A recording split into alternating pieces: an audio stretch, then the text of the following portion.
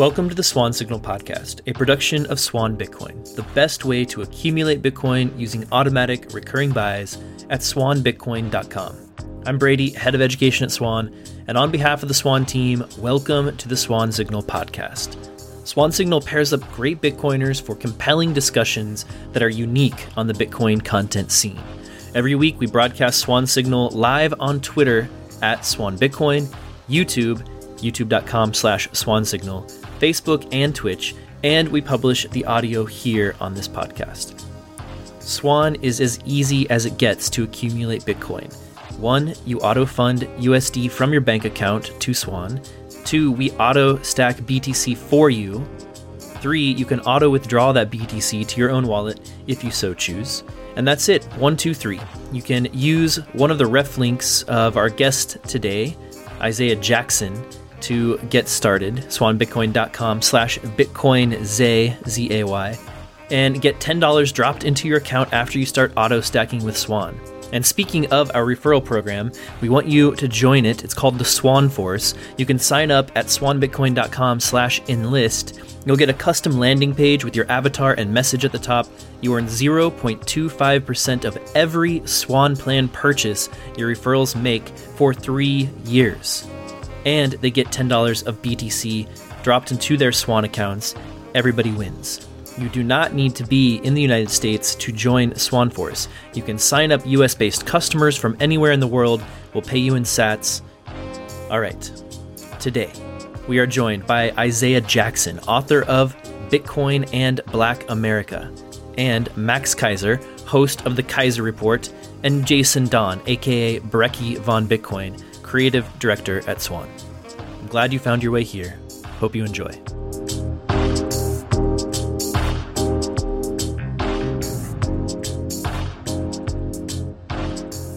Today, we have with us Isaiah Jackson. He's the author of Bitcoin and Black America. Oh, yeah. Glad to be here. Glad to be on this platform. Thank you for having me. Absolutely, man. And, of course, we have the one and only Max Keiser. He's host of The Keiser Report. Welcome, Max. Yeah, hey, everybody. Great to be here. And we're also joined by Jason Don. You'll know him better as Brecky Von Bitcoin. He's creative director at Swan. Welcome, Breck. How's it going?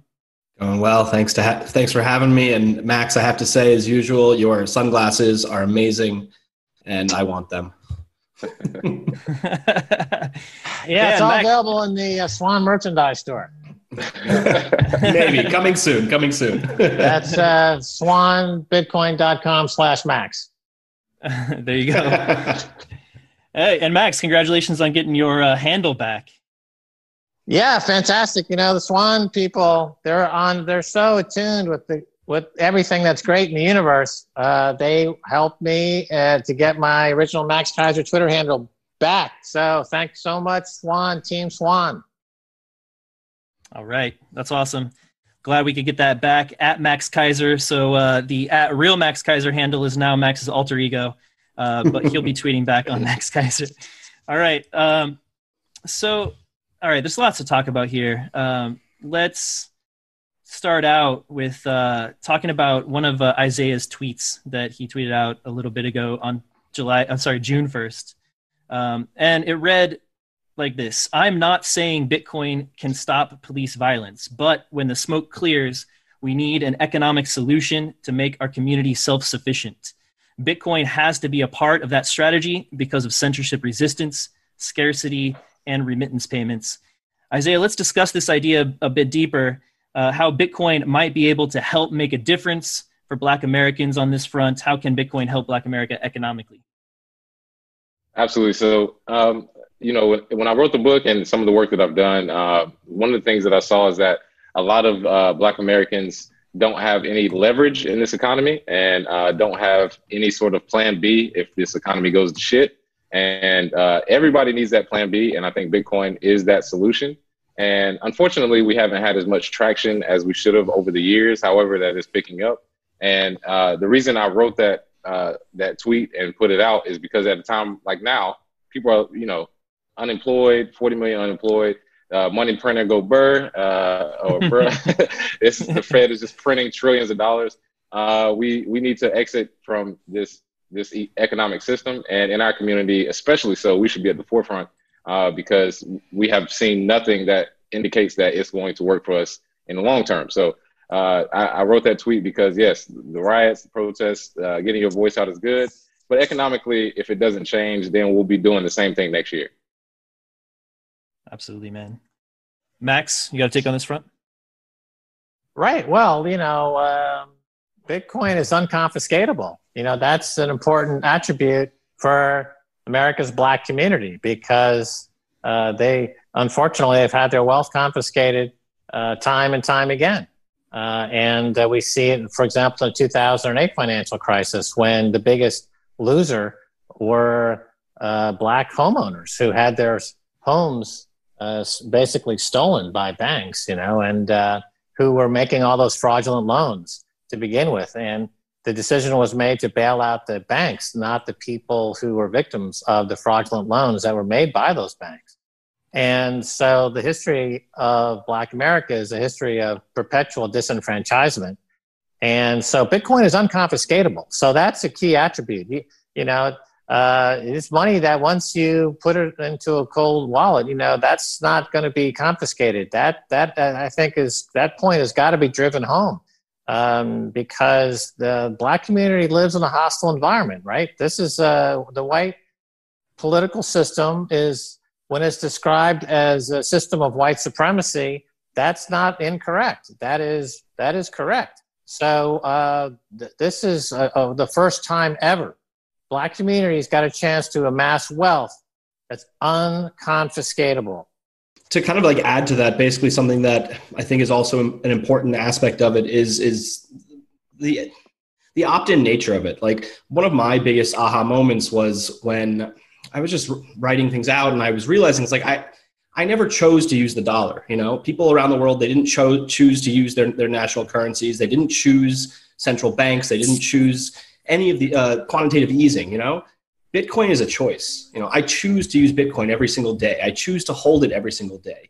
Whether you realize it or not, you're making a choice to either hold it or not to hold it. If you've heard of Bitcoin, you're making a choice whether you realize it or not. And choice is power, and the ability to make a choice is powerful. And that's part of why I think Bitcoin is so incredible, because it gives you that power. So to disenfranchised communities, take the power where you can, I hear that, man. I hear that.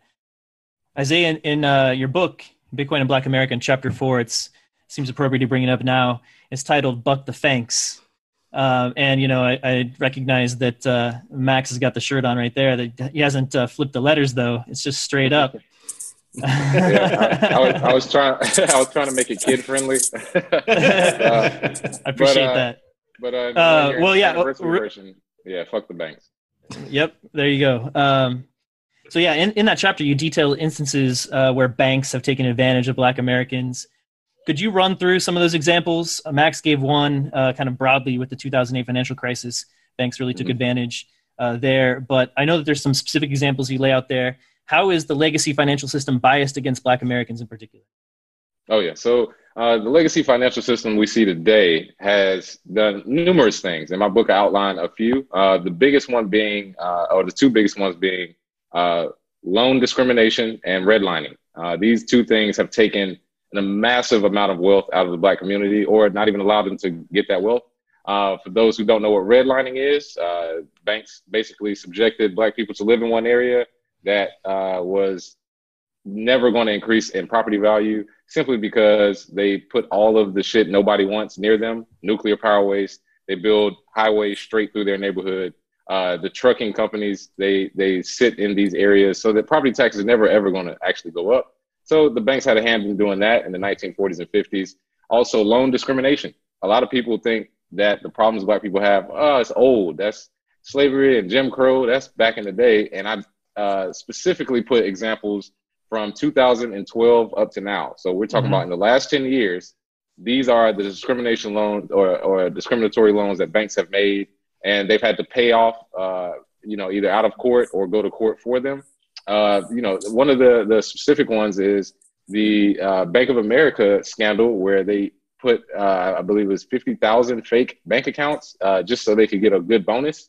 And a lot of people, my mom was affected by that, because, because she had an old, I believe, an old account with Wachovia. And I'm sorry, I said Bank of America, but it's Wells Fargo. They're all shit, but it was Wells Fargo. She had an old account with Wachovia, and they used the data from back in the 90s to fake an account. And then she got notices that that she had a new credit card account.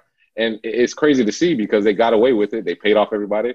And, everybody just kind of forgot about it. But I wanted to outline specifically that the banks that you see every day, they don't give a shit about you. They're going to carry out their mission, which is to take your money and use it as they please. They don't actually have the money that they say. We all know, they only need 10% of the money that they claim they have in the bank. So all of these things that I outlined in chapter 4 are basically to show you that we should turn our back on banks completely and come up with a new solution. Bitcoin to me is that solution, and there should be no question about it. I mean, I don't think there's a majority of Black people who are like, yeah, I would rather go with a bank. Not really. They just don't have a choice. But now that they do, we're presenting that to them now. Brecky, did you want to weigh in? I think he said it perfectly right there. Right? Yeah. I mean, in the chapter, there's, quite a few other examples. And it's undeniable what has happened, and especially with these very clear examples, and it goes back a lot farther than that too, through history, like Isaiah was talking about, being like when banks would not give loans to Black Americans if they were applying for loans to live in a certain part of the country. Right, it used to be suburbs, things changed, but that denied Black Americans the ability or the chance to invest in real estate that would have gone up in value in maybe different ways, right? Or to, just have other opportunities on that front. So I appreciate that, sharing that. Let's dive a little bit deeper into, you, Isaiah, called Bitcoin the answer, right? So let's discuss the idea that Bitcoin might be able to make a difference for Black Americans. What specifically, like obviously we have the confiscation resistance that we talked about, and opting out of the banking system. What do you think we need to do? Or how does Bitcoin need to develop to make this a serious opt-out option, like as soon as possible? Oh yeah, so there are a lot of companies, third-party companies, who have worked to increase onboarding. Because when I first started, and I'm sure when Max first started, Brecky, you, Brady as well, Bitcoin was very much the Wild West. It was very techy, and you kind of had to know what you're doing. But now we have on-ramps, third parties that can bring people on to exchanges like Swan or to other places where they can purchase Bitcoin regularly. And going forward, what I would like to see from the Black community is that we embrace it. And the reason we should embrace it is because, for one, censorship resistance, but it solves problems that directly affect us. So in the Black community, everybody is not Black and American. We have a lot of Caribbean. We have a lot of people from African countries, Zimbabwe, Ghana, who come here and are considered, they are Black, but they're not technically Black Americans. So remittances is another thing. The exorbitant amounts with MoneyGram and Western Union, that should be gone. They're just as shitty as banks. Get them out of here. So being able to send money back home for a smaller fee is something that is specific to our community, as well as having our institutions such as the Black Church collect Bitcoin for investment or for donation to keep as an asset long term. So specifically, Bitcoin solves problems that we specifically have, not just on a broad level. It is, we're fighting the Fed and we don't want, money printing, but it specifically solves those problems. And if we move forward from a store of value to a medium of exchange, at that point, we start to see, hey, we can separate completely. And then, maybe 10 years from now, a unit of account to where we have completely separated and we have, this international global currency moving. So I think that's the process of how Black people should see Bitcoin and the problems that it solves specifically. Nice. How are you using Bitcoin today? Are you using it as a medium of exchange, at least from time to time? All the time. I have about 70% of my holdings in Bitcoin. And well, actually, as far as cryptocurrency, 90% of it is Bitcoin, but 70% of my money is in Bitcoin and cryptocurrency. I don't just talk about it. I literally live it. I've bought so much stuff with Bitcoin over the years. Some businesses have gone away. Shout out to Gift.io. I used to use them a lot. But other businesses have popped up. Lolly, they give you free sats for shopping, doing what you do. Fold app, you can purchase from Starbucks, Target. I've done it a million times purchasing with Bitcoin. So yeah, I use it all the time. Cheap air to buy flights. Bitcoin as a medium of exchange is used. There are some things that can be fixed, but I think Lightning Network, as long as and also future development, will solve that. If you think Bitcoin is done as far as development, you don't know technology. We have a long way to go. So payments will get better. Some fees are a little bit, more, but I'm willing to accept that as long as we can show that medium of exchange works. Yep. Absolutely, man. Max, what are the biggest impediments, in your opinion, to Bitcoin being adopted as a medium of exchange? Right. So where we see Bitcoin being adopted right now and with great urgency would be in countries like Venezuela, Argentina, countries around the world that are experiencing hyperinflation, countries that are already coming under extreme stress because banks are failing and the fiat money system is failing. And that has always been the big driver of Bitcoin, and it always will be. Here in the United States, the Black community is a subset of the overall community that's experiencing extreme stress. Isaiah mentioned the loan discrimination and redlining. That's real. I mean, this got also gerrymandering is another political tool used to isolate and victimize communities like the Black community.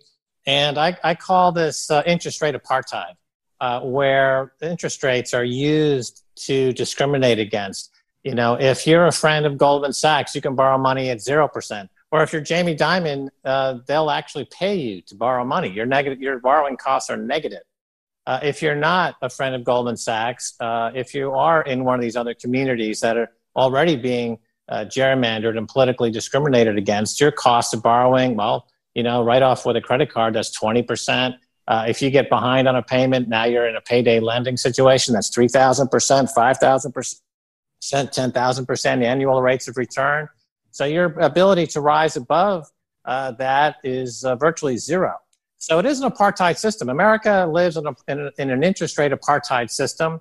Those who live on the wrong side of the wall of the Bantustan, primarily Black community, in particular, are treated like their human rights are being violated every single day by the banks. If you don't live in that Bantustan, you live in another part of the town, then you get privileges that are not available to everybody else. So just to that's the adoption rate is driven by need, and that's why I believe this Bitcoin and Black America book is so important and so vital, and why it's so popular and why it's gaining so much traction is because finally in the Black community in America, there's a way to escape the open air prisons that are these communities maintained by these corrupt bankers. So this is really a remarkable period that we're living in. And I think the Bitcoin adoption rate in America may be driven principally by the Black community because they're the ones that are the biggest victims of the banking industry. What's interesting about these use cases, and something I like to highlight about Bitcoin, also sorry about the airplane noise, I just moved near an airport, but Bitcoin is what you want it to be. So for the disenfranchised communities that want to opt out, that want to create their own circular economies, they can do that, But at the same time, if you're worried about wealth preservation, about being able to carry forward your money from generation to generation and build and do low time preference activities, Bitcoin works for that reason too. I transact in Bitcoin. I buy things all the time using the Lightning Network, but like Isaiah, a lot of my wealth is I'm storing in Bitcoin. So I think, people need to sort of accept that and accept that it'll be used in different ways. And, Bitcoin adoption in America, let's say, it will be as varied as America is. And that's a good thing. Yeah, that's what I got. Yeah, I mean, for me, one of the biggest impediments is tax policy, and I really hope that we can get some change on that front. It's just so onerous right now, and everyone should obviously report. I hope we see legislation change on that front, and I would really like to see some political will built up to change that. What other changes could we see politically, legislatively, as we for Bitcoin that would be pro Bitcoin, as we have seen some Bitcoiners, in Congress already. What do you think? What do you think, Zay? Well, in my opinion, the best thing they can do is leave us the fuck alone. Like, just leave us to our own bearings. If you think we're going to fail, then just leave us alone and let us fail. Because Bitcoiners who have been here long enough have seen Bitcoin die 1,000 times. We've seen the articles. We've seen politicians talk about how it's used for criminals. The best thing you can do is just leave us alone. As far as regulation, Bitcoin, itself really can't be regulated. You can regulate the on-ramps, you can regulate the exchanges, you can try and regulate some of the people, but really, if you leave Bitcoiners alone, we build our own economy by ourselves and we self-regulate. I think we do a good job of that, of self-regulating some of the scammers, getting them out of here, and some of the people who are doing terrible stuff. I think we do a pretty good job of that. I think leaving us alone is the best policy. And if a politician comes out and is like, yes, Bitcoin is not a government currency, but Bitcoin is software, let the people who deal with it. And we won't have any hands on, we won't touch it. We don't tax Bitcoin. Only when you change it back to cash, our money, then we will. But if you just leave Bitcoin to itself, I think that will be the best political strategy for somebody. Hopefully somebody comes with it. Most people, they like it, but they still want to find a way to connect it to a bank. But, the best thing to do is just hands off. Max, do you have a take on this? Well, I don't see any government proposals adding anything of value to the current monetary policy that is Bitcoin. It's the hardest money ever created in history. It already has the ability to elevate the consciousness of those who are participating in it to a point where they see the current state of government as pathetic and useless. And what's going to happen, in my view, is that more and more folks in the government will become Bitcoiners and will leave government. The best thing they can do is quit their job as a senator, quit their job as a congressman, quit their job as a Federal Reserve Bank chairman, and get on with the revolution, because they're just, I think we're going to see more and more of that. Bitcoin acts almost as a fifth column inside the government right now, where government regulators in particular, whose job it is to try to regulate Bitcoin, remember, they're paid in fiat money. And that fiat money is becoming more worthless every day. Just like any revolution, once the cops and the regulators start to realize that they're being paid in worthless fiat money, they leave their jobs and they join the revolution. So, look at the America's police force from coast to coast. They're leaving the police force because they don't want to do that job anymore, because they're asked to do an impossible job, to defend an impossible currency. 10, 20, 30% of those police leaving the police force are going to be stacking sats, and they're going to find freedom from this nightmare. So, I don't. It doesn't matter what the government does. It's no longer relevant. Yeah, there's only really one thing I think the government could do that would be good, and I don't think it would ever happen, and that's recognizing that trying to manage the economy is a bad thing. And I think we're just going to see the Fed keep trying until, it's too late, and arguably it's already too late. So we'll see. Addition by subtraction. Yeah, I hear that. And Max, I appreciate your words. Isaiah. Completely agree with you, Brecky. I want to take this moment here to play a video that not everyone may have seen yet, although it was very widely circulated, over 300,000 views on Twitter.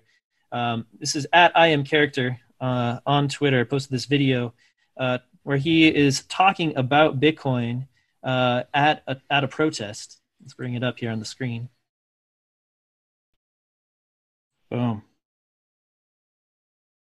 And all you need is a phone to start using it. I want everyone to please start learning about a new financial system. This system is called Bitcoin. It was created for this very purpose. So the elites do not have control of the financial system anymore. With Bitcoin, they cannot turn on a printing press and give our dollars to their friends for bailing them out because they weren't being responsible. You cannot bail people out. The elites cannot bail out their friends anymore. Please learn about this system. This system is called Bitcoin. It was created for this very purpose. A great resource is a man named Andreas Antonopoulos. You can look him up on YouTube. Please learn and support this system. You don't have to put all your money into it. Like my brother said earlier, you can put weekly $5, but we will no longer let the elites kill us with our own money. That is absurd.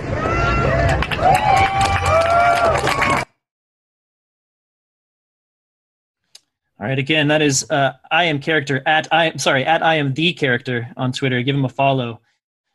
Very powerful words there. Max, you have used this new phrase. At least it was new to me from your mouth. The term cantillionaires. All right, and in that protest speech there, I am the character said that we need to please start learning about this new financial system. With Bitcoin, they cannot turn on a printing press and give our dollars to their friends for bailing them out. Of course, George Floyd was killed for the crime of counterfeiting a $20 bill, and the Fed at this time, in a crazy comparison, absolutely ironic, is printing trillions of dollars, most of which ends up in the hands of the very rich. So, Max, cantillionaires, can you explain this term that you've been using? Right. Well, first of all, George Floyd was killed for allegedly passing a counterfeit $20 bill, is my understanding. But the term cantillionaire came out of my frustration at people's referencing those in the elite class as elite, right? Those who are getting this money first are described as the elites. And I thought that's a misnomer. That's a bad word to describe this group of larcenistic scoundrels. So I thought cantillionaire is a good way to describe them, because it gets at the cantillon effect, which has basically been documented in economics for a long time. The money printers really distribute the money through a network of their friends who use it first. A great example would be that banks use the money that is printed to buy back their own stock and make the executive stock options go up in value by 1,000 or 2,000%. Then they go out and they buy yachts and property on Park Avenue or expensive paintings and assets that continue to go up in value because they continue this scam of taking the money that comes off the presses of the central bank to buy back their own stock, which makes them instant billionaires. And then it trickles down like water trickling down a stream. By the time it gets down to the end of the stream, it's pretty dirty, it's useless, it loses its purchasing power, and you have this wealth and income gap that keeps getting wider and wider as a result of it. So the cantillionaire effect is becoming quite sharp. The wealth and income gap in America now is greater than it was during the robber baron period, during the 1880s and 1890s when we saw the rise of the Carnegies and the Mellons and those robber baron families. We have a much wider gap than we did then. And we see it on the street. So the street, we call it the global insurrection against banker occupation. The street protests, whether it's Occupy Wall Street, Black Lives Matter, Arab Spring, everywhere around the world. It's a rebellion against the cantillionaires. It's an international global insurrection against bankers, the banker occupation. And so that's what I mean by cantillionaire. They shouldn't be called elites or described positively in any way. Just like you would never describe a parasite that's or a flesh-eating amoeba. You wouldn't describe that as an elite amoeba or an elite virus, right? It's a disgusting flesh-eating virus that's killing you. This is how you have to understand the cantillionaires. It's a virus, there's a parasite that's eating the economy from the inside and destroying the economy, and they're incredibly dangerous and toxic. Hey, Max, question for you. Do you think a lot of these people are knowingly doing this, or are they simply playing the system and they're incentivized to do so, and so they are? We know that they're knowingly doing it because whenever the market drops 5%, they beg the printers to print more. What's that all about? When James Cramer goes on, CNBC during the 2008 crisis and literally gets on his knees and begs Ben Bernanke to print more money, it's disgusting display of cantillionaires begging their printing lords to bail them out of their losing positions. And now today, what Trump is literally, whenever the stock market goes down, he literally prostrates himself and begs Jay Powell to print more money, and he's begging them to go into negative interest rates. Okay, so we know that they understand the cause and effect. We know they do it on purpose. They know that they're ransacking the economy. It'd be like asking, did Bluebeard the pirate know that he's a pirate, right? Yeah, he knows he's a pirate. He wears a patch over his eye. He sails into town. He steals everybody money, and he sings, old songs because he's a pirate, right? There's nobody denies he's a pirate. He's a pirate. These guys are pirates. They know they're pirates. They engage in piracy. That's their job. That's who they are. That's what Bitcoin fights back against, because it's unconfiscatable. You can't take my treasure because it's unconfiscatable. It's immutable. It's uncensorable, and it gets rid of the pirates. I don't know about you guys. I could listen to Max rant for hours upon hours upon hours. All day, yeah.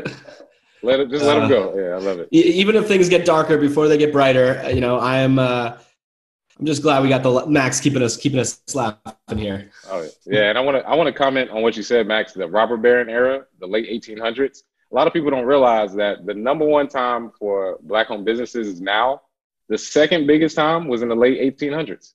Before the currency got devalued by the Federal Reserve in 1913, we had Black Wall Street, you had Rosewood, you had Black Wall Street in Wilmington, in Florida, and Georgia. All of these communities were self-sufficient because the currency they used, it was a circular economy. They kept it within the community. People were able to gain wealth. And then we had the robber baron era onto the Federal Reserve, which messed us all up. But of course, we not only got our money debased, a lot of those communities got burned down. So literally brick and mortar burned down, as well as your money gets basically burned to the ground as well. So yes, those things have amazing effect long term because if those communities were able to stand 100 years, I'm pretty sure we would have a lot more prosperous places. So glad you pointed that out, Max. Yes, these people know what they're doing, definitely.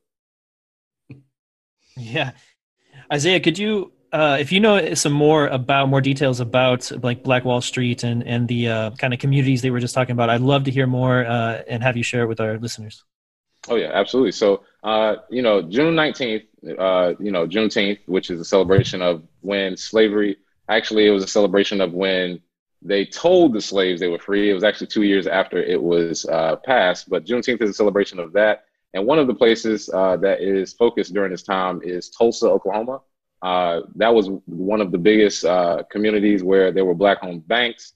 There were, hospitals, small businesses, everything. A circular economy, like we said. They supported themselves. They were fine. A lot of middle-class people there. However, because the people across town, the white people who lived across town and the police were jealous, they literally burned their city to the ground. They killed hundreds, actually thousands, men, women, and children. This was not something, if you watch Watchmen, the show, a lot of people thought that was fake. There was outrage because they thought, why would you put this? This would never happen in American history. It was like, no, this has actually happened. People got killed. And the one thing I want people to understand is that we can create a digital economy today and you can't burn down Bitcoin. So good luck with that. And as far as brick and mortar businesses, you can also protect yourself a lot better today than you could back then. And in my opinion, that historical reference should be what we focus on going forward for prosperity, building businesses, and then also what we have to do to protect ourselves. So that is basically Black Wall Street in a nutshell. And we're trying to bring that back now. Just not Wall Street. I don't give a shit about Wall Street, but name it something else. But just a good middle class economy with small businesses. That's how the economy works. How do you think Bitcoin might, allow that economy to exist in an easier way than the fiat system that we have now? Do you think it would be like more of a fertile ground for small and kind of medium-sized businesses as opposed to privileging, large corporations and creating corporate monopolies? Absolutely. So the one thing I've proposed is that you can invest in small businesses using Bitcoin. And one of the things holding back is regulations. But in a perfect world, if you wanted to get investment as a business, and it's damn near impossible at a bank, but you had a good business plan and somebody had Bitcoin, literally 1 or 2 Bitcoins can get your business off the ground. And what can happen is from that point, you can pay your manufacturers in Bitcoin, and then they can pay who they need in Bitcoin. And then you start that circular economy. It takes time, but that is something that I want to see. And being able to get investment in Bitcoin in your company, you don't have to worry. You can get it from anybody in the world. Somebody from Russia, somebody from Zimbabwe, somebody from Canada could invest in you using Bitcoin without these regulations stopping you. and your business could just get started just like that. We're talking about a matter of minutes, not some convoluted going through lawyers, all that stuff that you have to do as far as raising money. So that's the vision I see long term, and I think that would be the ultimate win. It's just regulations wise, you're right. We have to jump through these minefields. Terrible. Hey, Isaiah. So we've got a question from Chase on YouTube. Shout out to you, Chase, and thank you for listening. What can the common viewer and Bitcoin holders do to help get others involved with this shift in the next few years? He says, I want to get involved more and help people that need it. So first, help yourself. Make sure you have Bitcoin and that you're using it regularly.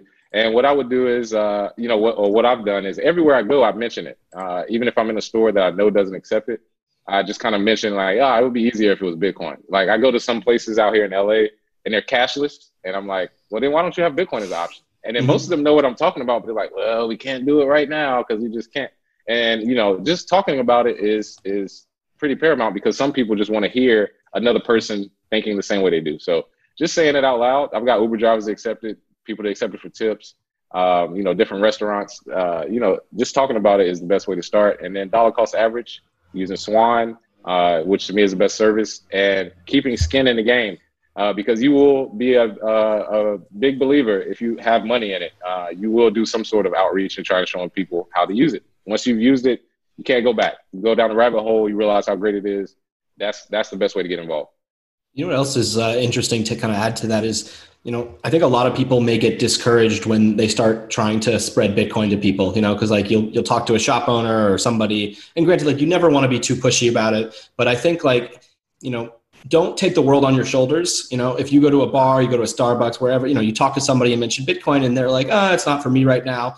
That's fine, because guess what? The next time a Bitcoiner goes in there and talks to them, it'll be the second time or the third time, and eventually they're going to pay attention.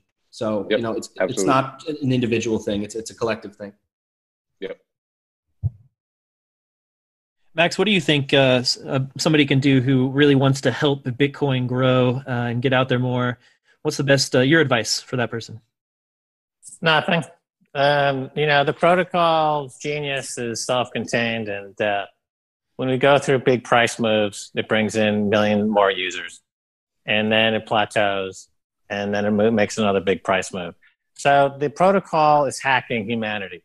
The difficulty adjustment is hacking the human species, and it finds the sweet spot every 2 weeks between greed and fear, and it sets out the parameters for the protocol, and the hash rate keeps going higher, and the price keeps going higher, and it keeps dominating more of the global energy business, more of the global computational abilities, and will pull in more fiat.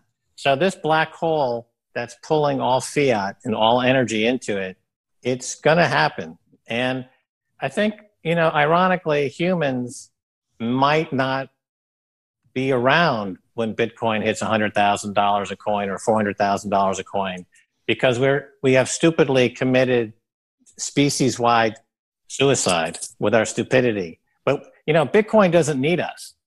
We need Bitcoin. And don't try to change Bitcoin. Bitcoin changes you.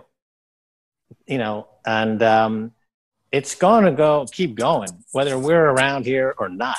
It doesn't need us. It's just going to keep going because it is just basically the protocol is growing in that way. And, I can talk more about that, but there's nothing now that's going to stop it.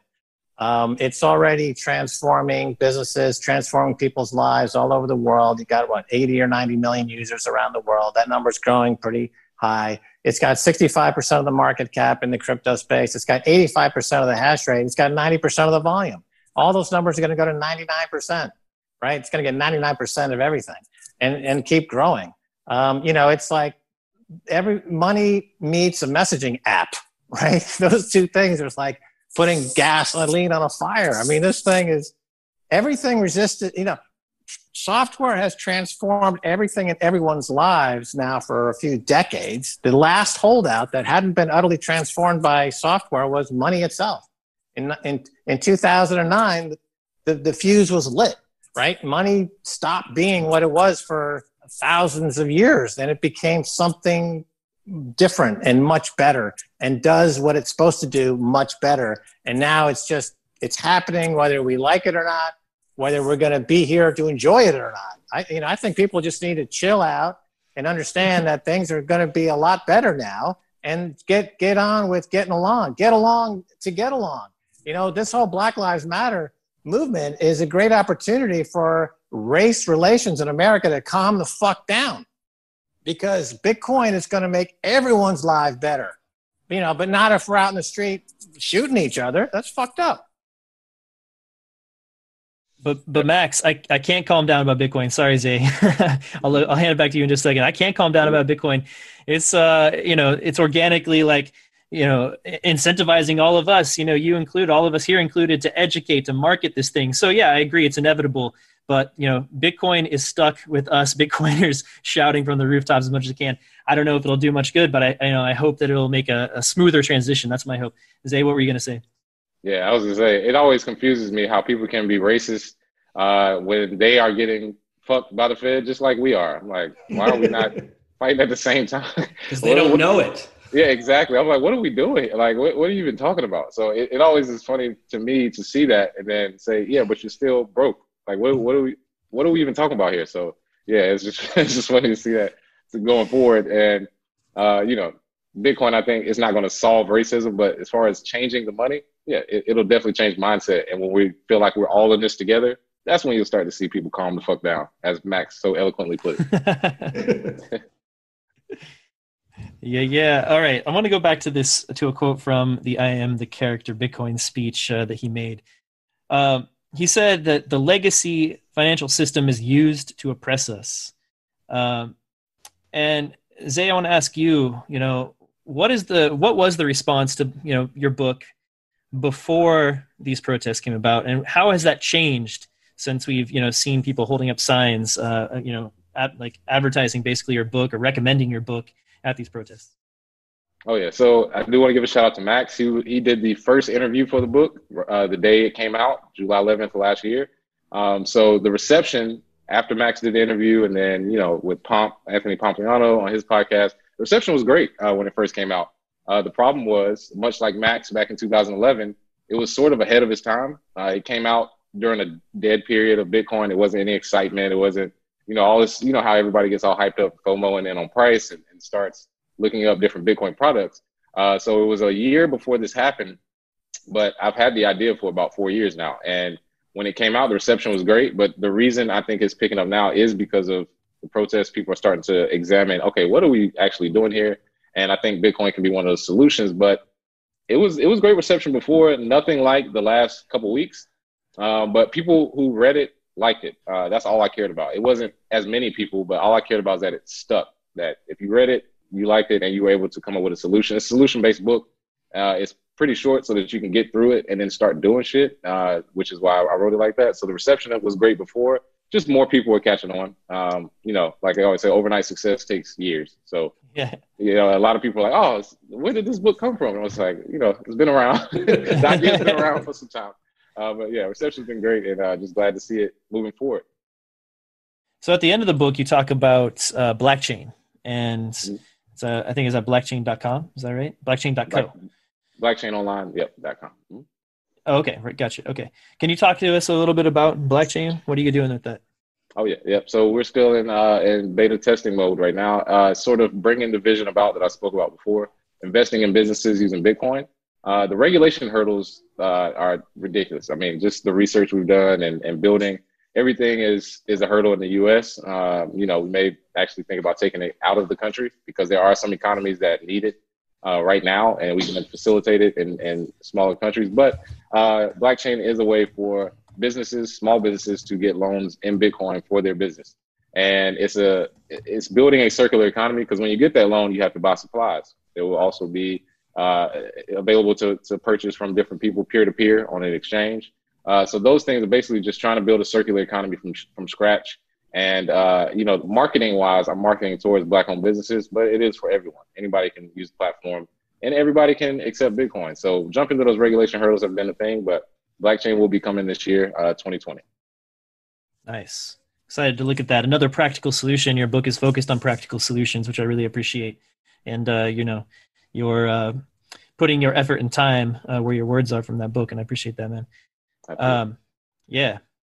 So I have a question, Isaiah. Kind of ties into what we were just talking about, and also ties into the Black Lives Matter movement and everything that's going on. Like how can white people, how can privileged people and classes, like how can they be allies? What can we do? Here in LA, I see tons of, which I think is a good thing in general. I see tons of, signs on houses, we support you. I'm not Black, but I see you, but we're with you.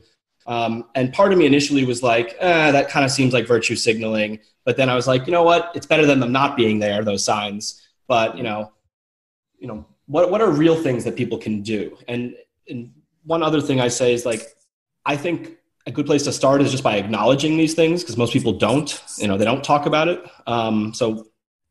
Would love to hear your thoughts on this. Oh yeah. So I think the first step has been achieved, acknowledging it. I think everybody can acknowledge it now. So, all right, we got that out the way, because some people still thought Black people were just talking out of their ass for years, but now at least we've acknowledged it. So if you want to go forward, the first thing is consistency. Everything every white person is doing now, keep doing it. Don't stop because the protests stop and people stop talking about it. Everything you're doing now, just keep doing it. Stay vigilant. Also, the money aspect of it. Economically, of course, Bitcoin, I think, is a solution.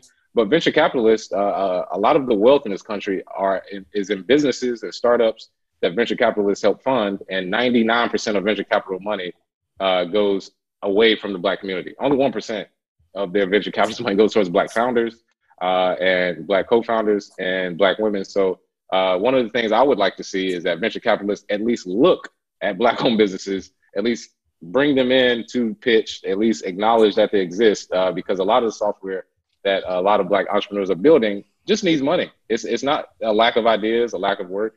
Venture capitalists have to take a deep look inside and think to themselves, is every great company owned by 4 white dudes? No, that's just not the case.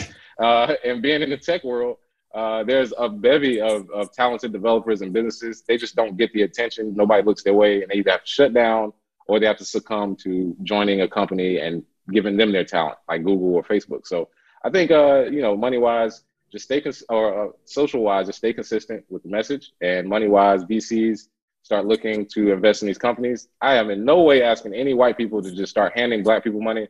I saw that bullshit in Seattle where there was every white person give a Black person $10. Don't hand me $10 and like I'm some guy on the street. That's not what we're talking about. We're talking about just recognizing the problem. And then once you do, the investment part, it comes easy, because then you start realizing, statistically, Black women founders are more successful than any other group. Like, why would I not invest in them more? So it's just paying attention to the facts that have presented themselves, and the money does help with that. There's one other thing I wanted to add, and it ties into like the idea of acknowledging things. And how do I say this? Basically, a long time ago, and for background, I'm Jewish by background, and for a while I considered myself white. And then I read this article that was like basically saying that Jews should not consider themselves white, and here are the reasons. And I found it incredibly interesting. And basically, it was that maybe up until about the middle of this past century, most Jews were not assimilated. They lived in their own communities. They dressed. You kind of knew what they looked like based on the way they dressed.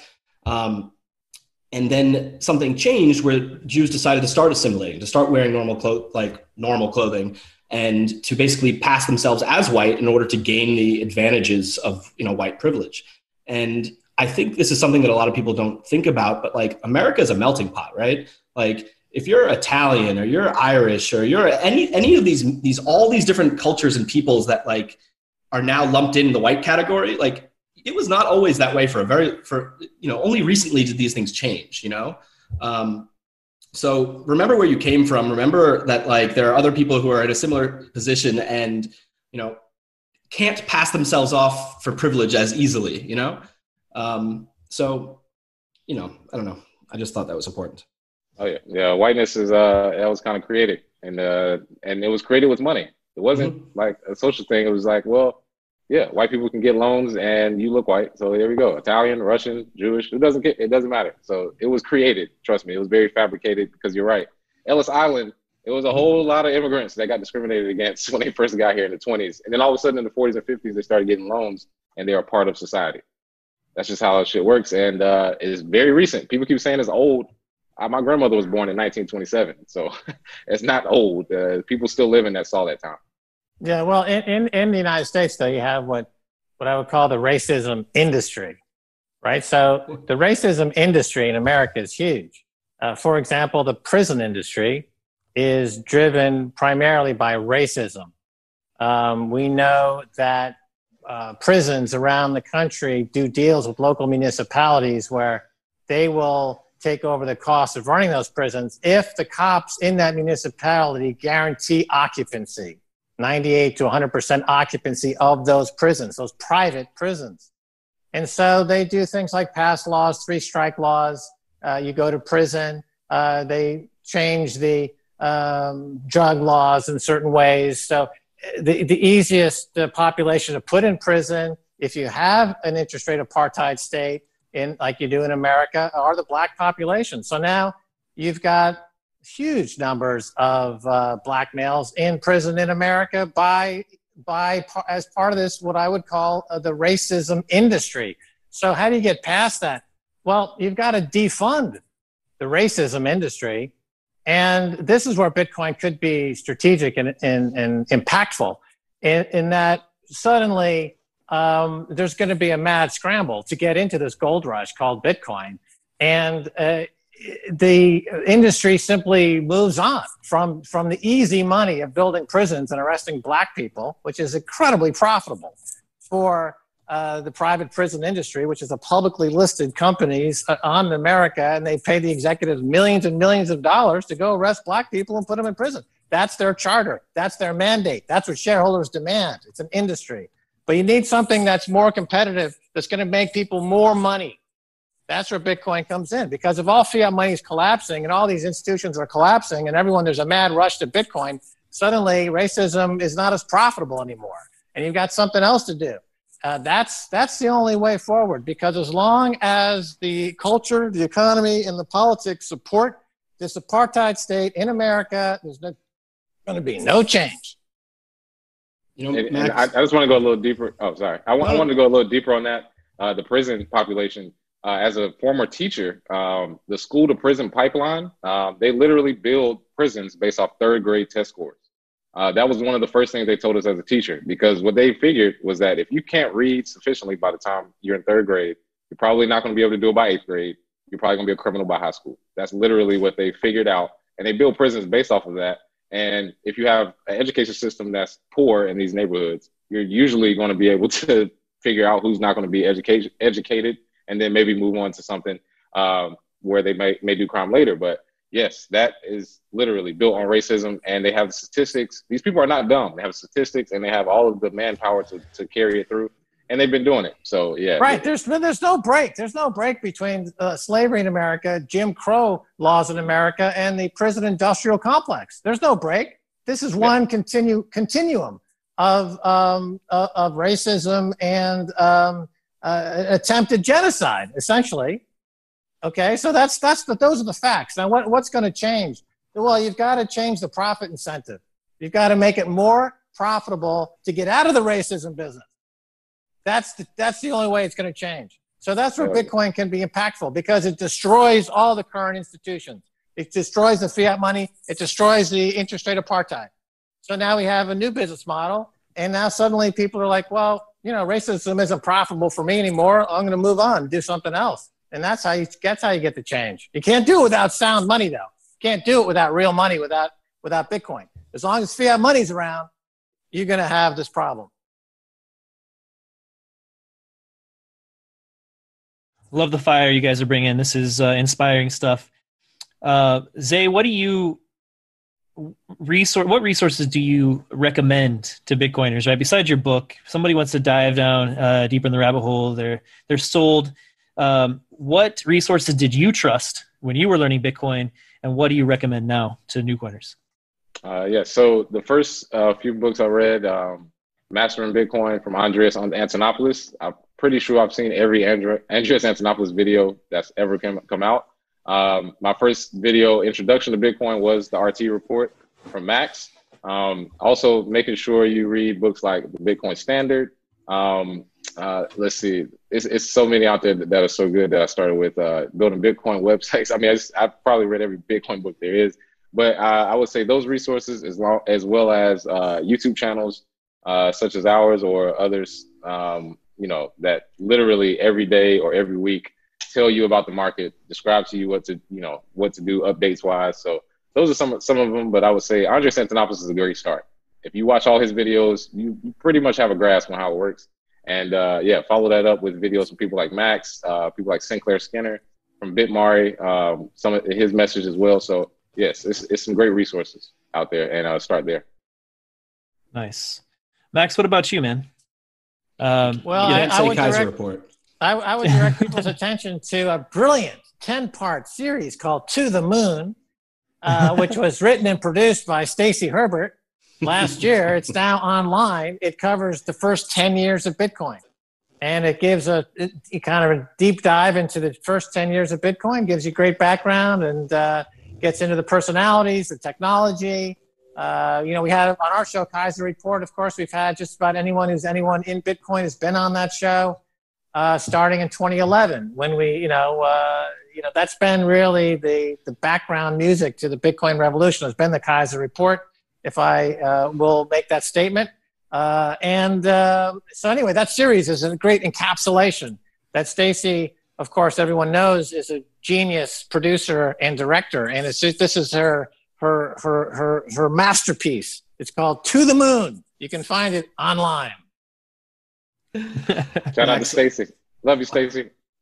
I think everybody loves Stacy. It's hard not to. I'm embarrassed to say, though, I haven't seen that, Max, so I'm going to go watch it. I'm putting it to the top of my list. I'm going to quickly shill two books that I love.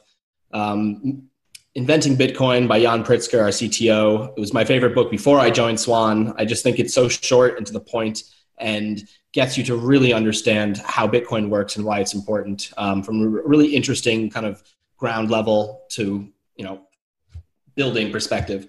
And then another one is Gigi's 21 Lessons. There's an audiobook version. It's really short.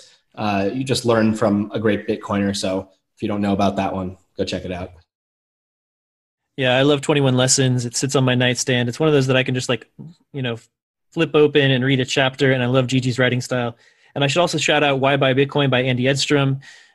He has written a book that's like, if somebody's looking to invest in Bitcoin, like they're sold and they're ready to go, this is the book to give them on like the strategies, investing strategies, and getting into Bitcoin, and the case for investing in Bitcoin, just to really like underscore that. So all right, let's close up with a topic that I've been interested in lately. Like, we've talked about how Bitcoin is kind of poised to really like reshape the American economy, hopefully improve the situation, especially economically, for Black America. Let's go internationally. And I know, Zay, you have a chapter in your book called International Cooperation. And I know Max will have some thoughts on this as well. How do you think Bitcoin is going to reshape the geopolitical globe and economic world economic system? Yeah. So, one of the things I've noticed with the U.S. is we are spoiled. We don't think it can happen to us. We don't think our dollar can be debased, because nobody really alive in the U.S. has seen, the debasement of the dollar, because nobody was around in 1913. So one of the things that I've noticed internationally is that they get it instantly. It's not like you have to convince them. As soon as you say there's a money system that can combat government corruption, they're all for it, because they've seen government corruption. So one of the things I want to see going forward, that we will see going forward in countries like Kenya and in countries like South Korea, they're ahead of us, way ahead of us, as far as digitally and as far as using Bitcoin. That is something that they will pick up faster. And to have a circular economy, you're going to have to combat colonialism from some of these European countries, but a lot of these African countries can do that with Bitcoin. And I think we'll start to see that once the money system is going, once the infrastructure is there. It's a lot to do, but nobody is relying on the government anymore in any country. So international cooperation is vital, in my opinion. Max, let's hear the fire, man. Well, I think the way Bitcoin's going to change geopolitics is we're going to, the question is always, what if a government bans Bitcoin? What if governments ban it? What are we going to do? I don't think that's likely at all because, first of all, they really can't. But what I see to be the more likely outcome, it would be a global hash war. So governments are going to start to accumulate Bitcoin, and other governments are going to realize this is like a Sputnik moment. There's going to be a race to try to control as much Bitcoin as possible. And we already see it now with Iran. Iran has got a significant part of global hash rate right now. They're not trying to come up with their own dedicated country currency. They realize that that's a fool's errand. They're going after Bitcoin. And so once that word gets out, and maybe the U.S. or the Great Britain or a European country will say, wait a minute, we can't let Iran become the richest country in the world with the hardest money ever, right? We've got to get some Bitcoin. So this will start a global hash war. And this means the security of the coin goes up exponentially, which means the price goes up exponentially. This is how we get to $400,000, $500,000 a coin. This is why it is parallel to gold in many ways. So the global hash war, I think we're going to see that break out in the next 6 to 9 months. And kind of as a corollary to the global hash war, we're just going to see the money printers keep going burr to fund this hash war. Right, and that just makes their fiat money, less valuable, right? They're going to debase their fiat money to try to compete in the hash war. And of course, gold will become a huge factor. So gold is like a handmaiden to the global hash war because a few countries like China and Russia have been buying a huge number, hundreds and hundreds of tons of gold in the last 10 to 15 years. And in fact, they're in an excellent position for this global hash war because they'll be like selling gold for hash power instead of fiat money, and they'll be able to buy a lot more hash power with gold than you can fiat money. It's like when gold was $140 a barrel, Russia was converting its oil into gold, right? The oil-gold conversion was in Russia's favor in a huge way. And now with the oil price down the way it is, they're not really suffering like other countries because they accumulated a huge gold position, unlike Saudi Arabia, for example, that doesn't really have any gold to speak of meaningful. So now think about that in terms of hash wars and gold. Those countries with a lot of gold gives them a lot of buying power to buy hash rate. Those countries with like Canada has no gold whatsoever. Great Britain sold half their gold. They have less than 300 tons now. Those countries are going to be at a huge disadvantage in a global hash war. So the fiat money, of course, becomes increasingly worthless. Only keep money in fiat that you're willing to lose. I love that. All right, we got a question from the Telegram chats. Al's Lacrosse, shout out Al. The question is for Zay. Do you think Bitcoin faces inherent suspicion from the Black community? Yes, because as a financial asset, as a financial tool in the Black community, a lot of times we have had people come into our community, tell us to invest in certain things, trust them with our money, and it never works out, or it doesn't work out like we thought. So there is that sort of suspicion with Bitcoin. Also, a lot of Black people get their news from mainstream media. Unfortunately, they don't really have any other outlet to get it than from cable, mainstream media.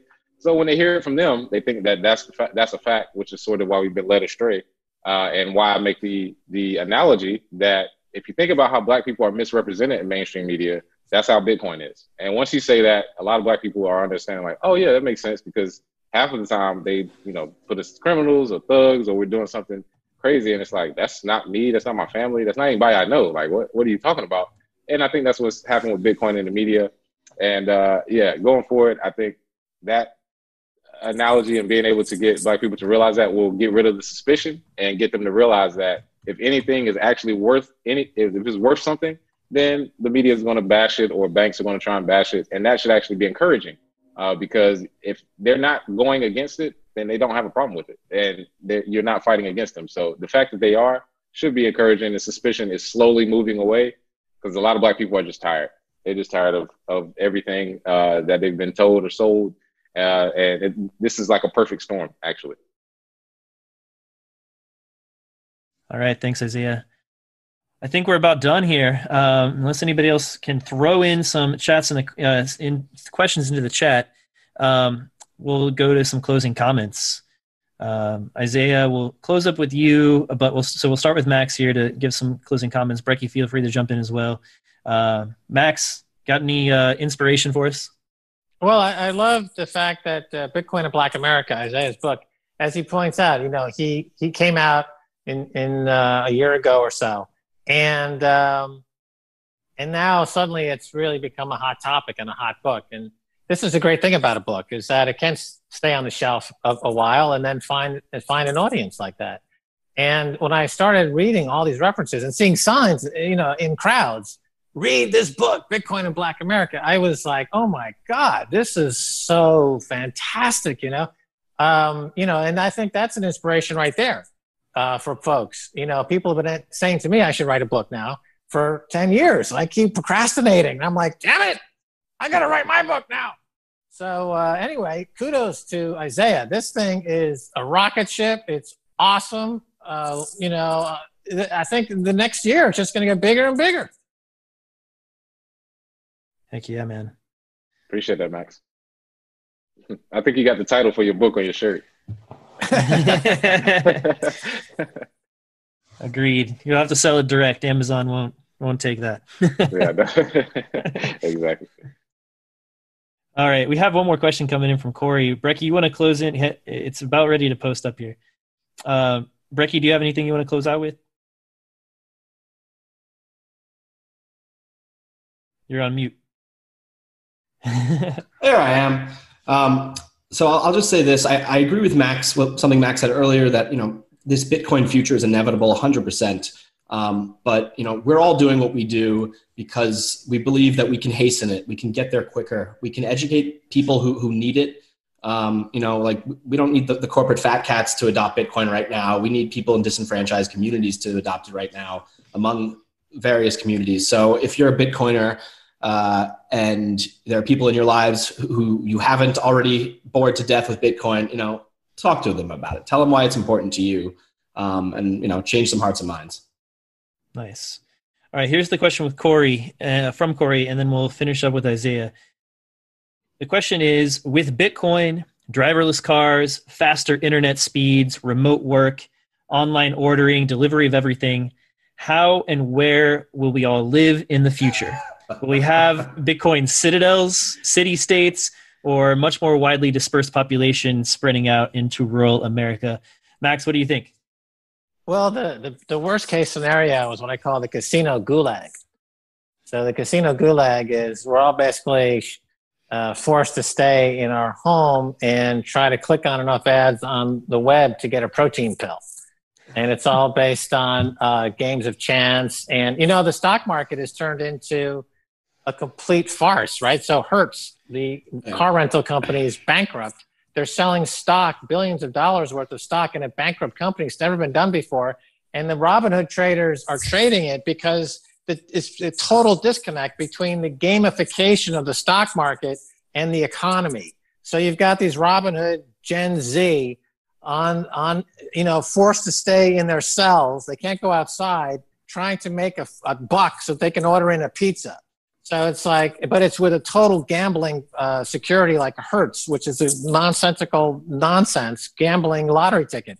So it's a casino gulag, is what I see is this dystopian nightmare coming to reality. On the positive side, I think that I see a big battle brewing, and that's a battle for energy. And the big tech giants are getting better at perpetrating the casino gulag. And the way that they're going to get better at it is by co-opting artificial intelligence, or AI. And this is a huge energy drain as well. So I see there's going to be a battle between AI versus Bitcoin for who owns the dominant global energy supply. And my money is on Bitcoin. I think Bitcoin is our only hope as humans to defeat AI and the technological panopticon against the perpetual casino gulag state of misery. That's my take. When's the movie coming out? It's playing in my mind 24/7. I can't get out of it. I've been living in this movie for years. A glimpse into Max's mind.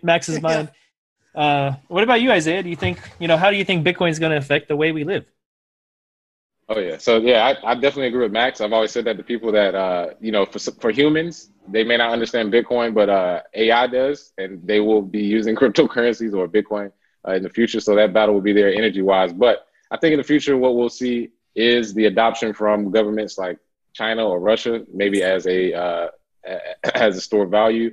And I think we will see exponential growth simply because of that. It's only going to take one major country to say that we're backing up our currency with the hardest money there is.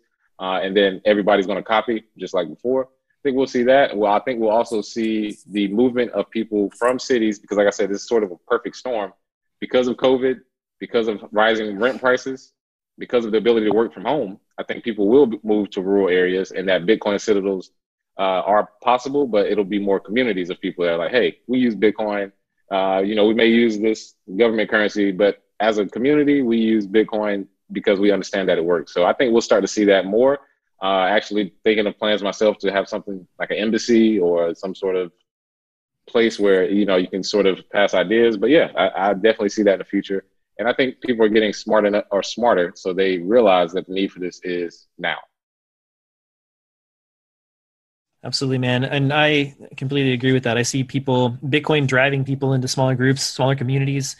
I don't really know my neighbors that well, and I know a few people in my community, but they live far away from me, other edges of town, et cetera. We always get together.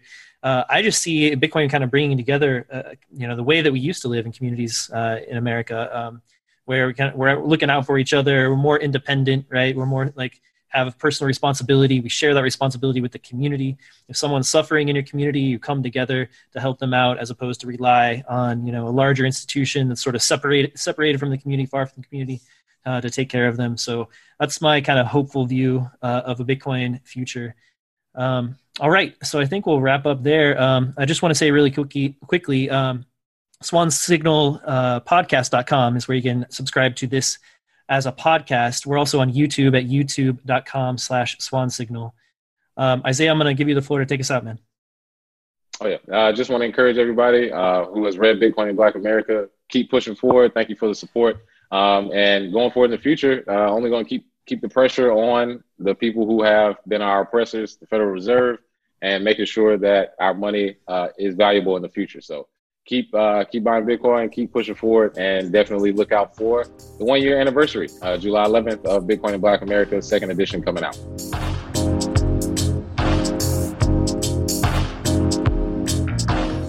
Thanks to Isaiah, Max, and Brecky for joining us. On Twitter, you can follow Zay at BitcoinZay, Bitcoin ZAY, Max at Max Keiser, that's MaxKeiser, and Brecky at BVBTC, and myself at Citizen Bitcoin. On behalf of the Swan team, thanks for joining us. We hope you enjoyed this episode of the Swan Signal podcast. You can join us live next time on Twitter at Swan Bitcoin, on YouTube at youtube.com/swansignal. You can also find us by searching Swan Bitcoin at Facebook and Twitch. You can also join us on Telegram in the Swan Signal Telegram chat room. We have a lively crew there. They chat during the broadcasts. You can ask questions during the broadcasts or shoot them to us before broadcast begins. We'll work in some of those. That is at t.me/swansignal. Swan Signal is a production of Swan Bitcoin at swanbitcoin.com. It's the best way to buy Bitcoin. 1, you auto-fund USD from your bank account. 2, we automatically purchase Bitcoin for you. And 3, you can set up automatic withdrawals to your wallet, all at incredibly low fees for recurring purchases, up to 80% lower than Coinbase and up to 57% lower than Cash App for automatic recurring purchases. Follow us on Twitter at Swan Bitcoin. Subscribe to the podcast at swansignalpodcast.com if you are not already. All right, that's it for this week. Thanks for joining us.